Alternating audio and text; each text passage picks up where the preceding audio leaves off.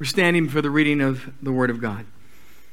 From Hebrews chapter 12, verses 1 and 2. Therefore, since we are surrounded by so great a cloud of witnesses, let us throw off everything that hinders and the sin that so easily entangles, and let us run with perseverance the race marked out for us, fixing our eyes on Jesus, the pioneer and perfecter of faith. For the joy set before him, he endured the cross, scorning the shame, and he sat down at the right hand of the throne, capital T, of God.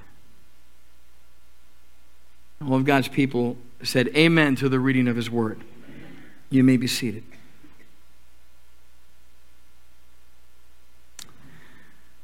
The message today is entitled, Go the Distance. And in many ways, this is the bookend to the first message that I shared in March of 2021. On that day at the hotel, I said, if you were to ask me what message I would preach if I could only preach one message and then die, I mean, like the next moment, die, boom, it would be that message. But if you were to ask me, what's the second and most important message to you, which is really the bookend of that message that I did in March, it would be this one. So what would be the two messages that you would preach and then you would die? These are those messages. Not to say it's going to be any good, but at least it would be the last two messages that I would preach. So I want you to see a section of scripture that I would think the majority of you have read and meditated, perhaps memorized, but you've heard probably many messages on it. I'm adding this humble submission to you today and what this has meant to me in my life. It starts with this phrase, therefore, since we are surrounded by such a great cloud of witnesses. And I would say to you that the word I want to emphasize there, if I were to embolden it, would be therefore. Now, this will not be the first time that you've ever heard this phrase, but when you see a therefore, you need to know what it's there for. The word therefore is there for the purpose of letting you know what just came before. If you know the book of Hebrews, and I'm going to just refer to as the book written by Paul. Some of you might not buy into that, but I believe it was written by Paul. Most scholars, evangelical scholars, believe that. Paul wrote in chapter 11, the Canyon of Heroes. You want a Canyon of Heroes? Forget any sports team that you love if they won a championship. Back in 1969, when the New York Jets won the Super Bowl, they came, remember that? Some of you remember that?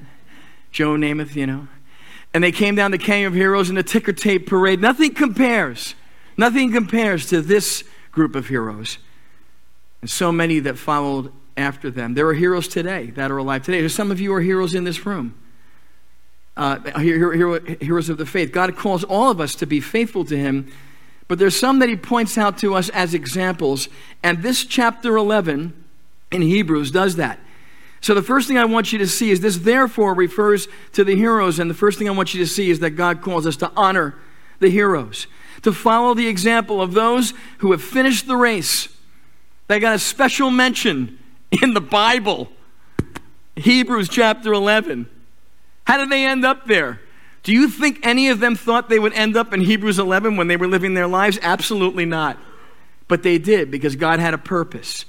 He pointed them out because he wanted us to remember and understand their example and follow after it in the power of the Holy Spirit. So the context is chapter 11, and I want you to see this now. Hebrews chapter 11, verses 33 to 40. I just took this little passage. I'm going to read it, even though it's a large chunk, so hang in here with me. I'm going to read this New York style, which means very quickly.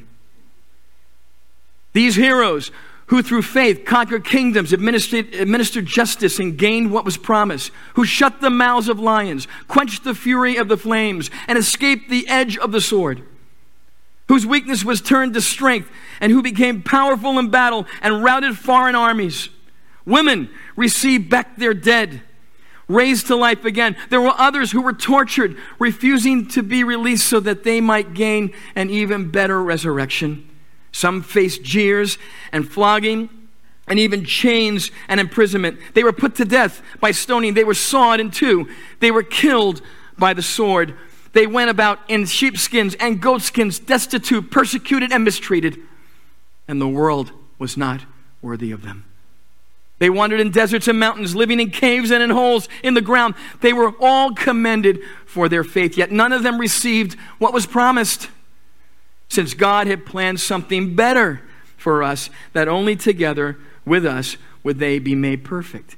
Did you hear that last phrase? That means if you're a believer in Jesus Christ, and you have been, as we like to say in the Baptist circles especially, blood-washed saints before the Lord, you are in this group. You are connected to this group. You're grafted in. Now, when you think about honoring heroes, in this context, it says, therefore, since we are surrounded by so great a cloud of witnesses, the metaphor that I like to think of is a stadium. Now, just a couple of days ago, my wife was away and I gallivanted. I went in many different directions. I went to Port St. Lucie. I went to Miami. She said, what were you doing there? I was pursuing one of my great passions, baseball. So I saw the St. Lucie Mets. Beautiful stadium.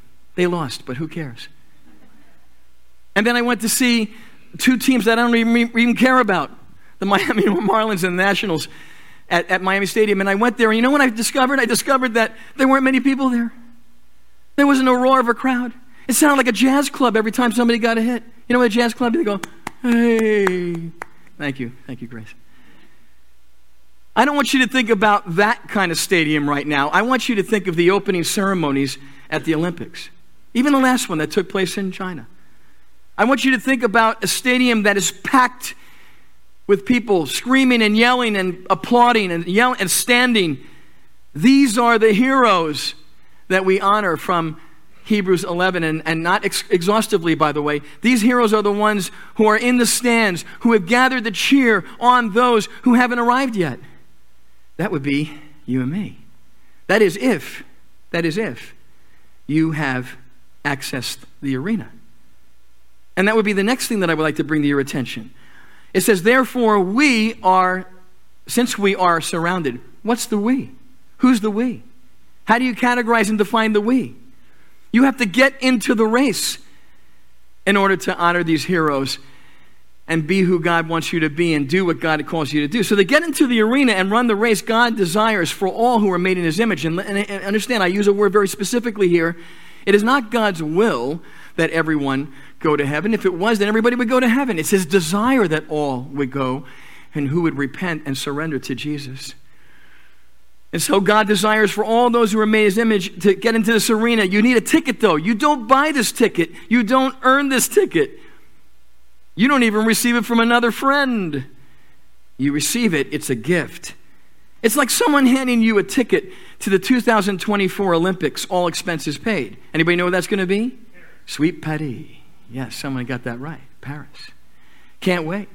It's the 100th anniversary of the moment when Eric Liddell won his gold medal in Paris 100 years later. Oh, there's all kinds of things being planned for that, but we won't get into that.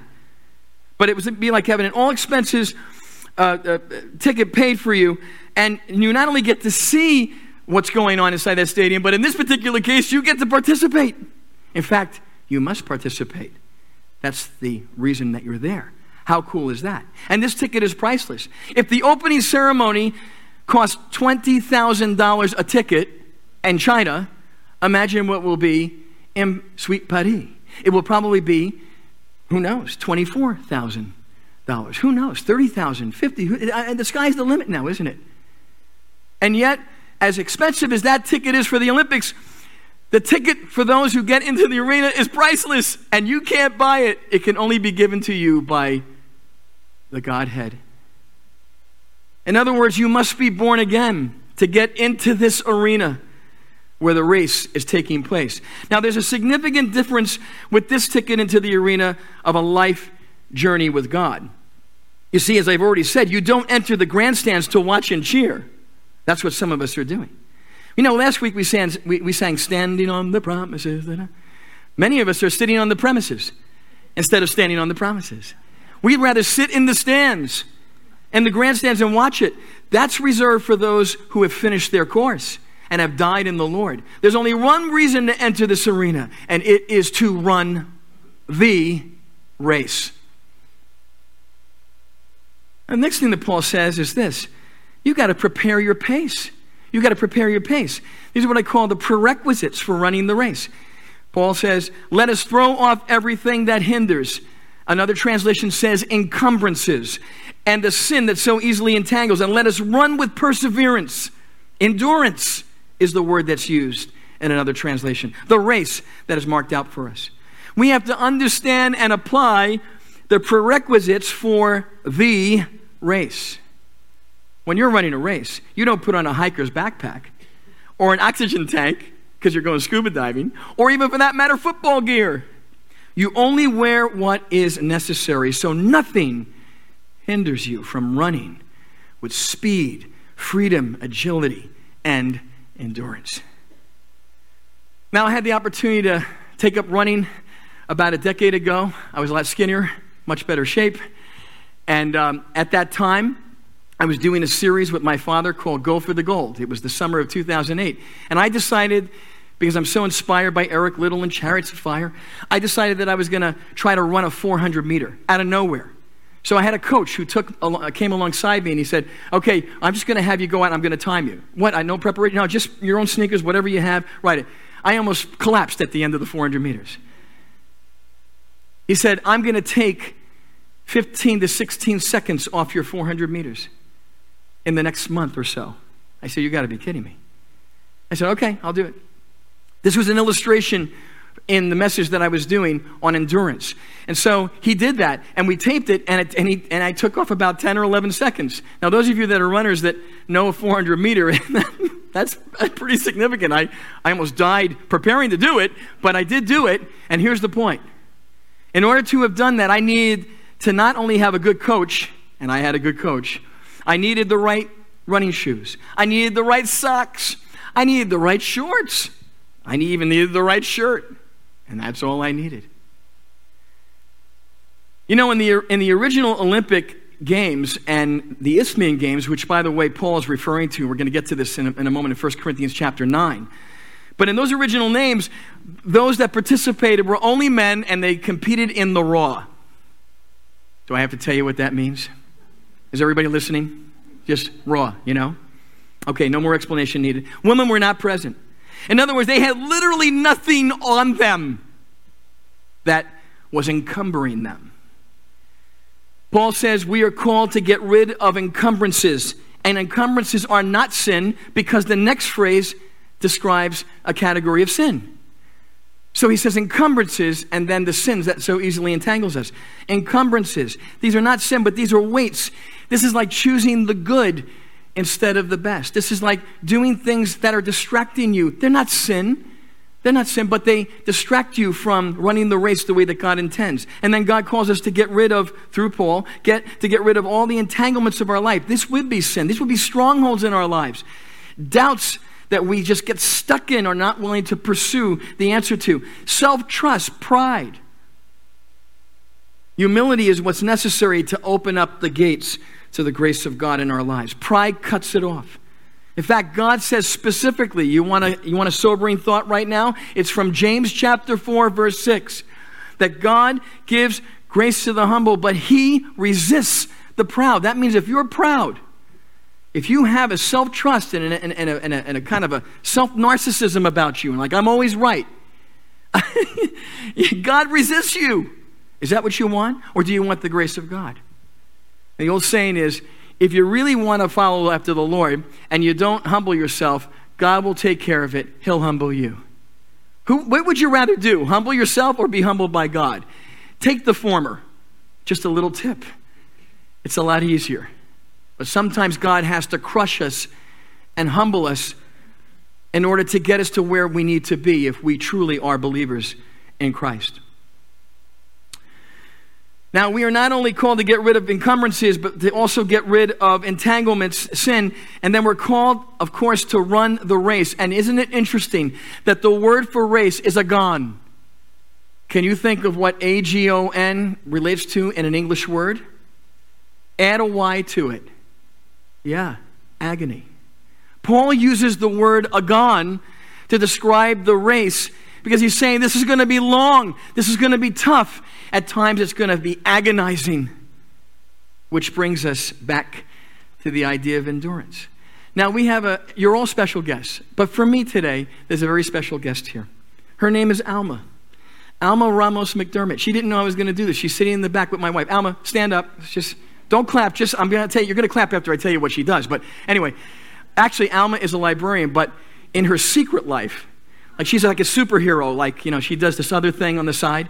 She's a runner. She's one of the best runners you will ever see. She's one of the best runners that you've never heard of.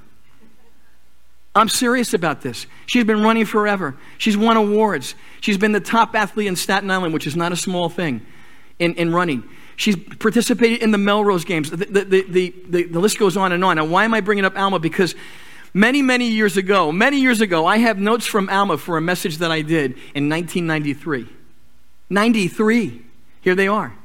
And Alma gave me I said, Alma, give me some stuff that I can do. I wasn't a runner. I went to the gym, blah, blah, blah, I play baseball, and I don't run. So I said, Alma, give me some illustrations. And she gave me, okay, so here's one of the things she said. To run a marathon well, one needs much, and she underlined, much discipline. Discipline to get up at the crack of dawn or to run in the evening darkness, to be fit. A daily 15-plus mile run. And when I read that, I go, oh man, I am never going to do that. How many of you are excited about running a marathon right now based upon that kind of advice? I doubt it, right? Has anybody run a marathon other than Alma? Seriously, a few of you run marathons, so you know. Okay.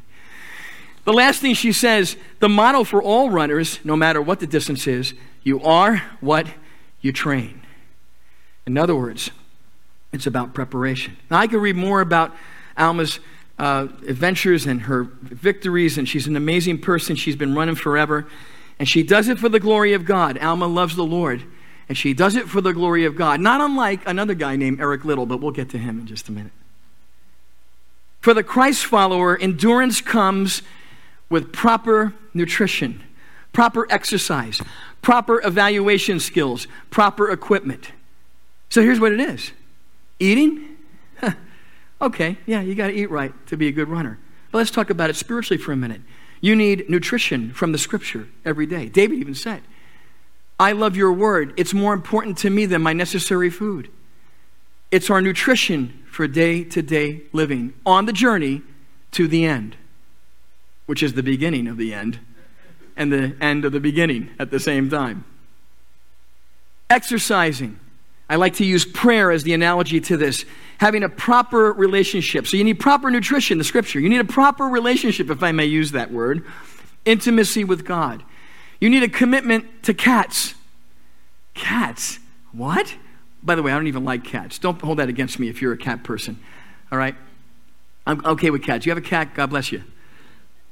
But I use cats because I changed a little bit of that acronym that most of you know called ACTS. For prayer, right? What's ACTS stand for? A stands for adoration. C stands for confession. T stands for, you win the prize back there, sir. And S stands for supplication. I changed it around a little bit. You know why? Because I don't think we're really prepared to adore the Lord unless we have gotten our hearts right before God. And so I turned it into CATS. Confess first, then get into adoration, thanksgiving, and then ask the Lord for the things that you believe you need. And by the time you get to that S of CATS, if you've done your work diligently before the Lord, you won't be asking for something silly or selfish. You'll be aligned with God and His purposes. CATS. And then there's the evaluation, the course, evaluating the course. It's not just reading the Bible, it's understanding the principles of the Bible, the roadmap of the Bible, the blueprint of the Bible, the proper principles to be applied. The Bible doesn't address every single little detail in our lives, but it covers everything in our lives by principle.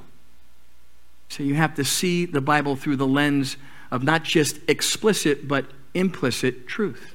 And that comes by understanding the principles of God. And then there's the equipment. Now, I see Mike Shamp out there. Mike will love this one because the equipment is the armor of God. God gives us the armor of God. the helmet of salvation, the breastplate of righteousness, the belt of truth, the shoes of peace, the sword of the Spirit, the shield of faith. Now, some of you who are biblical scholars out there, or just biblical knowledgeable people, will say, well, wait a minute, that's not a really good analogy, because Paul says there in Ephesians 6 that you got to stand firm. This is not about running. Come on. It's both and. The same principles that we find in Hebrews chapter 12, 1 and 2, and other passages apply to how we operate in our lives in Ephesians chapter 6. You've got the armor of God on. Do you think that a person that was in warfare just literally stood all the time in one spot, had to move around? He possibly had to run at a certain point. But here's the thing. When you're running with the armor of God, don't forget you're being shot at. Not just by people, but by Satan and his demons. So have your armor on. This is where endurance comes from. God gives us everything we need. Now, look, my brothers and sisters, this is not just an inspirational talk. It is preparation for the pace of the race. This is big time. This is more important than anything I could ever talk to you about in terms of the journey on the way to glory. Your spiritual Olympics of a lifetime is right now, and you are running toward the tape. 1 Corinthians 9, 24 to 27, a parallel passage. Paul speaks of 4 different things in these 4 verses. The first thing he says is you have to run to win. I think this is Alma's favorite verse, or one of her life verses at least, as a runner. Do you not know that in a race all the runners run, but only one gets the prize? Run in such a way as to get the prize. And then Paul says you have to exercise self-control. Verse 25, 1 Corinthians 9. Everyone who competes in the games goes into strict training. They do it to get a crown that will not last. See, back in those days, they would have a laurel of leaves on the head. It wasn't a gold medal that you could, and it wouldn't break. It was perishable. It was a wreath. That was the award. He said, they did it to get a crown that would not last, but we do it to get a crown that will last forever. Now, you might say, well, Tim, what's the crown? Well, we could have a whole discussion on what the crown is, what we think the crown is. We don't really know exactly what the crown is. And how do I know that? Because the Bible's not specific about it. But it talks about it over and over again. And whatever that crown is, for the glory of God and his honor, I don't know about you, but I want to, I want to get that crown when we get to heaven. Don't hold that against me. Verse 26, therefore I do not run like someone running aimlessly. And then he gets into boxing. Some of you, I can't stand boxing. It's so violent. The Apostle Paul's talking about boxing here. Now, maybe it wasn't MMA. Maybe it was with the padded red gloves. Probably not back in those days. But here's what he says anyway. Therefore I do not run like someone running aimlessly. I do not fight like a boxer beating into the air. And Paul then makes it very clear that we are to be disciplined or we will be disqualified. Serious stuff. Serious stuff. No, I strike a blow to my body, I make it my slave so that after I have preached to others, I myself will not be disqualified for the prize. In other words, you can't live a duplicitous life as a professing Christian and expect God to be pleased at the end of your road. Sober stuff. So God calls us to honor the heroes, to see their example, to make sure that we have accessed the arena, to know that we are running the race, and we are to prepare the pace of our race with those prerequisites. But then the Apostle Paul points this out to us. We are to fix our focus. Fix our focus. Laser focus. Fixing our eyes on Jesus, the pioneer and perfecter of faith. Jesus, the original ultimate entrepreneur, the author of our faith. This is how we acquire the power to endure the race. In 2008, after I ran the 400-meter thing and did my illustration, my coach said to me, I really think you should consider doing a marathon. I said, I'll just call him Fred. I said, Fred, no way. No, really, you should do it. Why don't you give me an opportunity to train you? I said, you know what? It is kind of a bucket list kind of thing, weird kind of bucket list, so maybe I will. Let's try it. It took a year. 1 year for me to train. I'm going to how you like that. 1 year.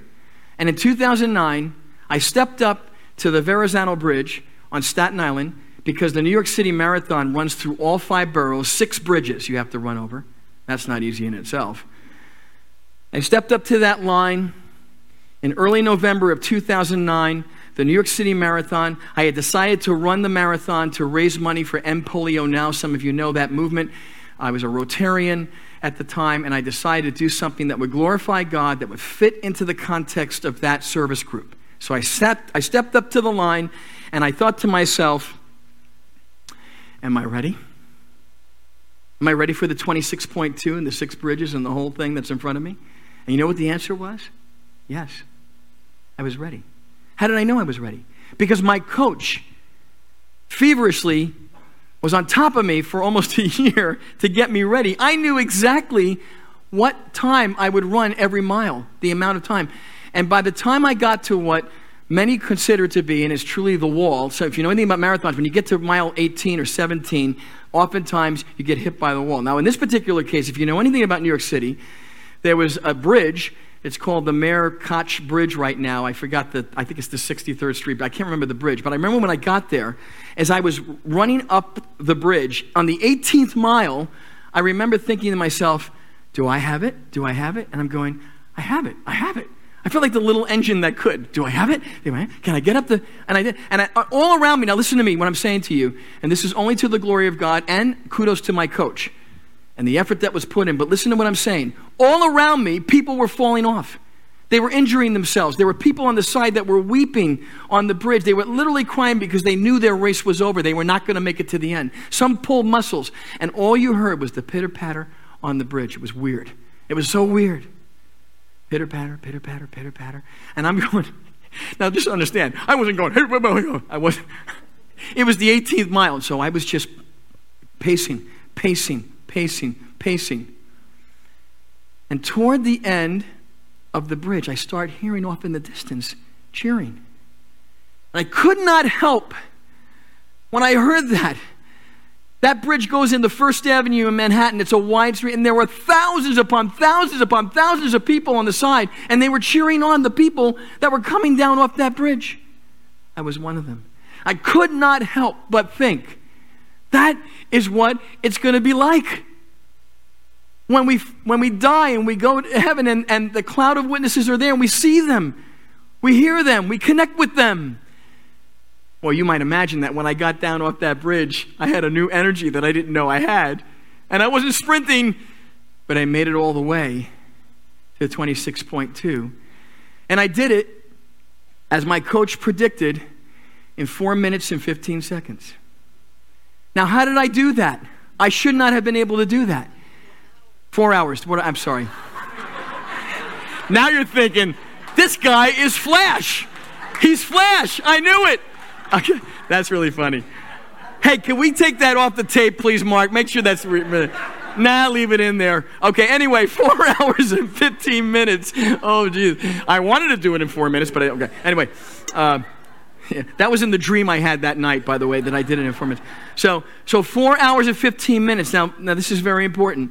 The reason I was able to do that was because of my coach, the effort that was put in. But I want you to understand something. I was not a runner, and I knew as I was listening to my soundtrack, and it was Chariots of Fire, by the way, in case you're wondering. As I'm listening to my soundtrack, I thought, Lord, I need your strength. I know I've done the preparation, but I need you to carry me through. And I felt the presence of God coming alongside me and carrying me through the end. When I broke the tape, it wasn't a tape, the tape was already broken an hour or two before that. But when I got over that line, I got on my knees before God, and I just thanked him. Because see, for me, it wasn't just a marathon. It was a lifetime understanding that is the metaphor from my life until I die. Okay, didn't plan on the emotion, but it came. Anyway, fix your focus. Now, one more quick illustration here about the Greyhound racer. Actually, I'm going to skip that. I'll do that another time because I want to get to Eric Little. Eric Little was the winner of the gold in the same Olympics in a race that he was not supposed to even run. He was not trained to run it. He trained ferociously for months. Nothing would hinder him from his quest for the gold. But a test was coming. You see, the two tracks of his focus were now going to be challenged. They were going to divert. He was called to minister in the country of China as a missionary. But he also had a passion and a love for running.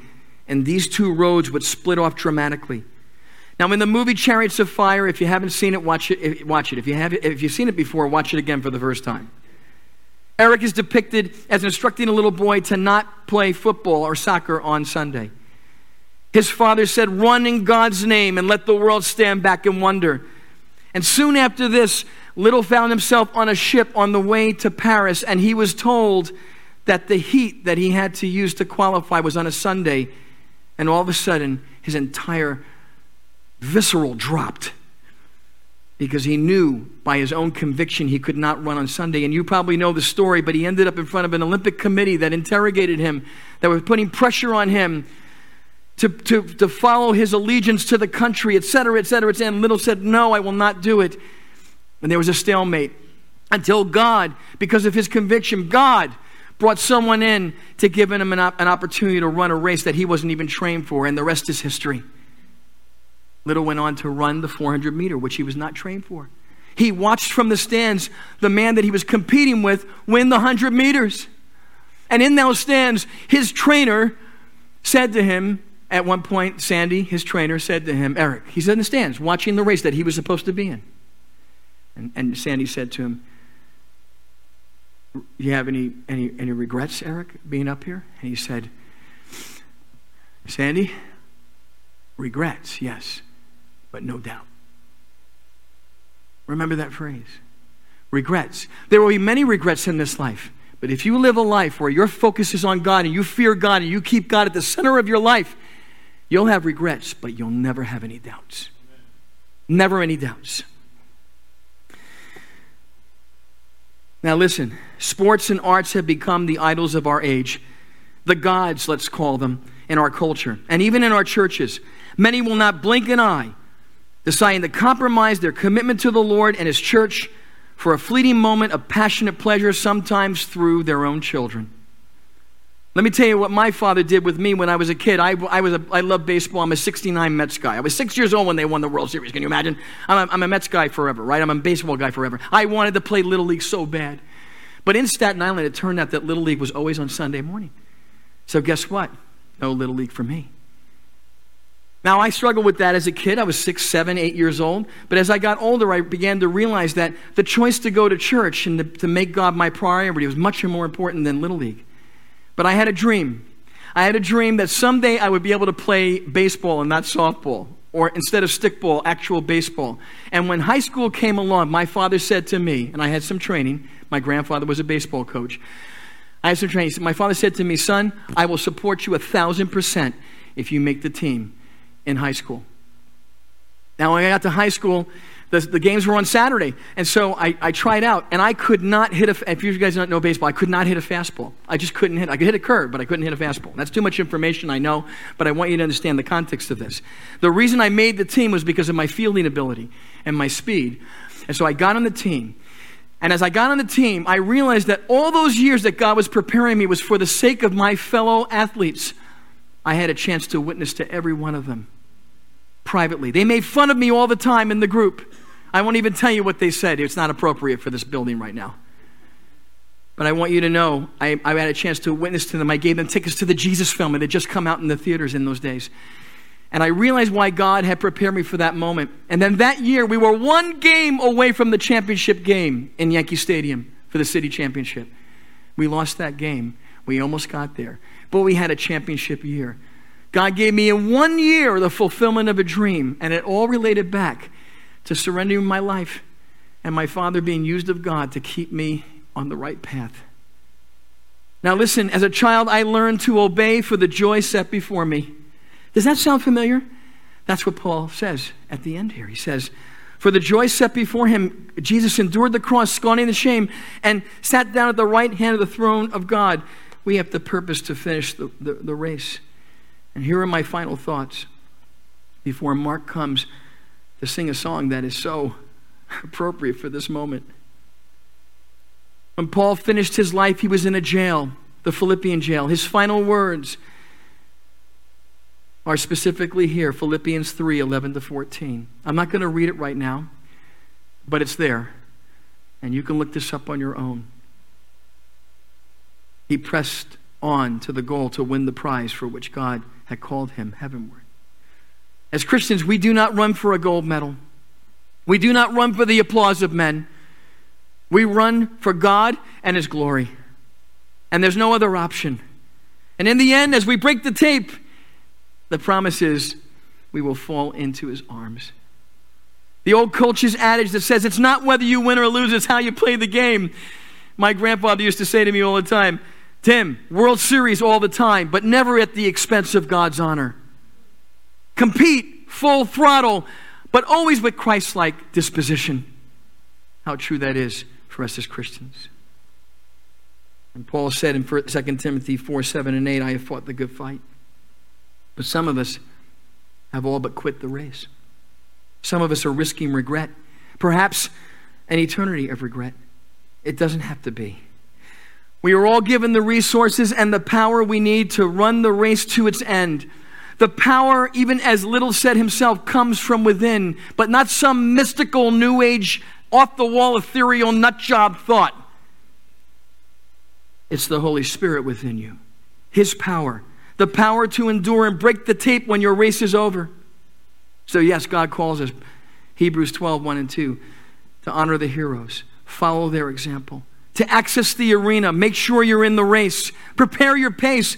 Nail those prerequisites for racing. Fix your focus. Access the power to run without distraction and with endurance. And set your sights.